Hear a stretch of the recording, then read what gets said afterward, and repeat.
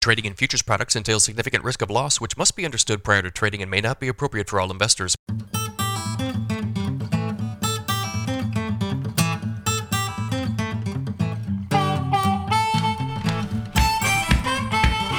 Good morning, everybody. It is Thursday, July 14th, 5:44 a.m. Central Time as I speak here. December corn futures down 3 3/4 at 591.5. November soybeans down 12.5 at 1337. September Chicago wheat down 6 3/4 at 804. September Kansas City wheat down 6.5 at 855 3/4. September spring wheat up 2.5 at 916 1/4. If you guys are listening on the podcast, appreciate it as always, guys. If you're on that Apple app, jump on there and leave me a review. I could certainly use some more. If you're watching on YouTube, make sure you subscribe to the channel. We're super close to 6,000 subscribers. I think we can get there this week. Like these videos, leave me a comment, give me a crop update. Let me know what's going on in your neighborhood. If you'd like some additional information from me, go to my website, www.standardgrain.com. Check out my premium subscription service today, guys. I send my premium subscribers a ton of information direct from me every single business day. Morning email update has been going out at about 5:30 a.m. Central. That email includes a ton of information direct from me every single business day. Overnight headlines, charts, graphics, weather info. My daily subscriber-only videos are included in this deal. Yesterday, I did a video called Are the Grains Too Cheap? Kind of a supply and demand review. I've been talking so much about recession, general commodity liquidation, the Fed, inflation, all of those things. I figured I'd go back and do kind of a basic supply and demand review and try to, figure out if the markets are priced fairly based on what we know about supply and demand. If you guys are interested in this content, sign up today. It's $50 a month. You can cancel it absolutely any time. There are no other fees, no other obligation. Nobody will try to sell you anything else, I promise. U.S. consumer inflation is the highest since 1981. Annualized CPI in June was up 9.1%. Trade expectations were 8.8. The May print was 8.6. So a hotter than expected CPI inflation number from the government yesterday. Now, traders believe that these red hot inflation numbers will push the Fed toward more aggressive action. And that's been a bad thing for the markets. It's bad for commodities. It's bad for the stock market. It's bad for crude oil. It's bad for the economy in general. Some Fed members now believe that we need a full point interest rate hike this month. They interviewed Bostic from the Atlanta Fed, and he's typically more a little bit hawkish, I think. But in any case, he thinks everything should be on the table here. And I don't know if that's going to be the case or not. Bloomberg says the futures show a 50-50 chance of a supersized July move, and they're also now discussing a 75 basis point hike in September. So the Fed may need to be more aggressive here. Now, a lot of people may go back to this and say that CPI is a lagging indicator, and you've got to know that gasoline prices have fallen sharply. A lot of other key commodity prices that would be included in the inflation statistics or influence the inflation statistics, they've fallen sharply in recent weeks. So maybe inflation's peaked, maybe it hasn't, I don't know. Annualized increases in some of your key items here on the consumer side. Gasoline up 60% year over year. Gas utilities up 38% year over year. Electricity up 14%. Food at home up 12%. New cars up 11%. I mean, the list goes on here. Everything's up year over year, as we know. And I think a lot of us would probably argue that 9.1% is too low. The real number might be closer to 15 or even 20%, depending on where you live, that sort of thing. So inflation continues, no surprise there, but a little bit hotter than expected, certainly. Let's get to weather. Not much on the radar here this morning, just some scattered stuff here and there.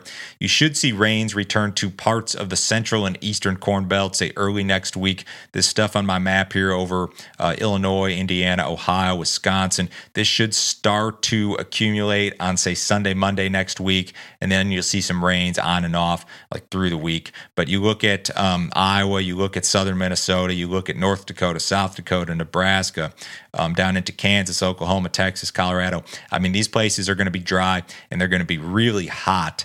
You look at the 6 to 10 and it's below normal rainfall, above normal temperatures. Same with the 8 to 14. And this is a real heat wave we've got going on in the Southwest. You're going to see temperatures above 100 degrees in most areas, I believe, of Texas, Oklahoma, maybe Kansas today. The map on my screen here is maximum expected temperatures for next Wednesday, which is about the most extreme day of heat that I saw, and you're going to see temperatures above 100, even in Iowa, maybe as far as Illinois, maybe Minnesota, and in Kansas, they're talking like 110 degrees. So the Southern Plains are going to have big problems here. Absolutely. I mean, hot, dry, no rain in the forecast, and I think they've got odds or at least the possibility of temperatures above 100 degrees like every single day for the next 10 days. So this is a bad deal for a lot of areas. I'd probably make the argument that if this were a normal year, the corn market would rally on this forecast. I mean, this is a hot and dry forecast in July. The market would rally on this in a normal year, but this is not a normal year. We've got inflation, we've got a tightening Fed, we've got recession fears, we've got a war in Ukraine, we've got all sorts of bad stuff going on that's just not normal. So this just isn't a normal year. Now, maybe the market does rally eventually on this, and that if probably comes, if we realize a corn yield nationally that's well below trend, or a soybean yield that's below trend. We're not to that point yet, but the forecast, in itself looks a little bit friendly to me at least.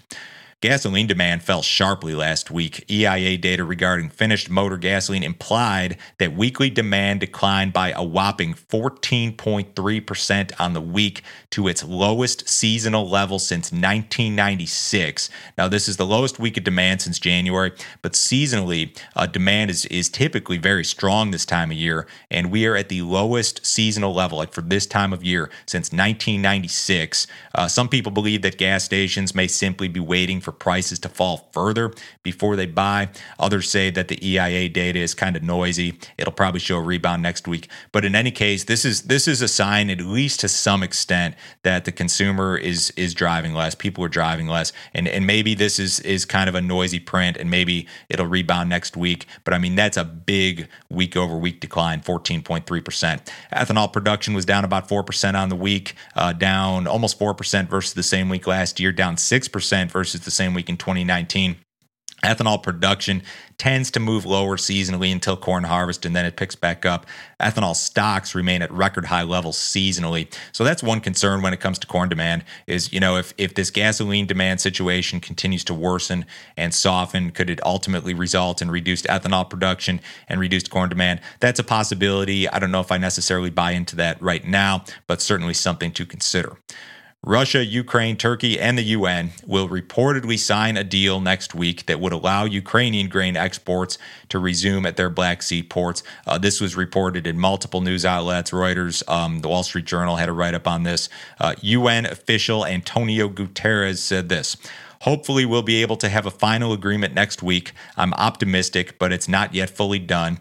We have seen a critical step forward. More technical work will now be needed to materialize today's progress, but the momentum is clear." Another unnamed UN official, called the discussions in Turkey a breakthrough. Now, absent in this reporting is any sort of comment from Russian leadership.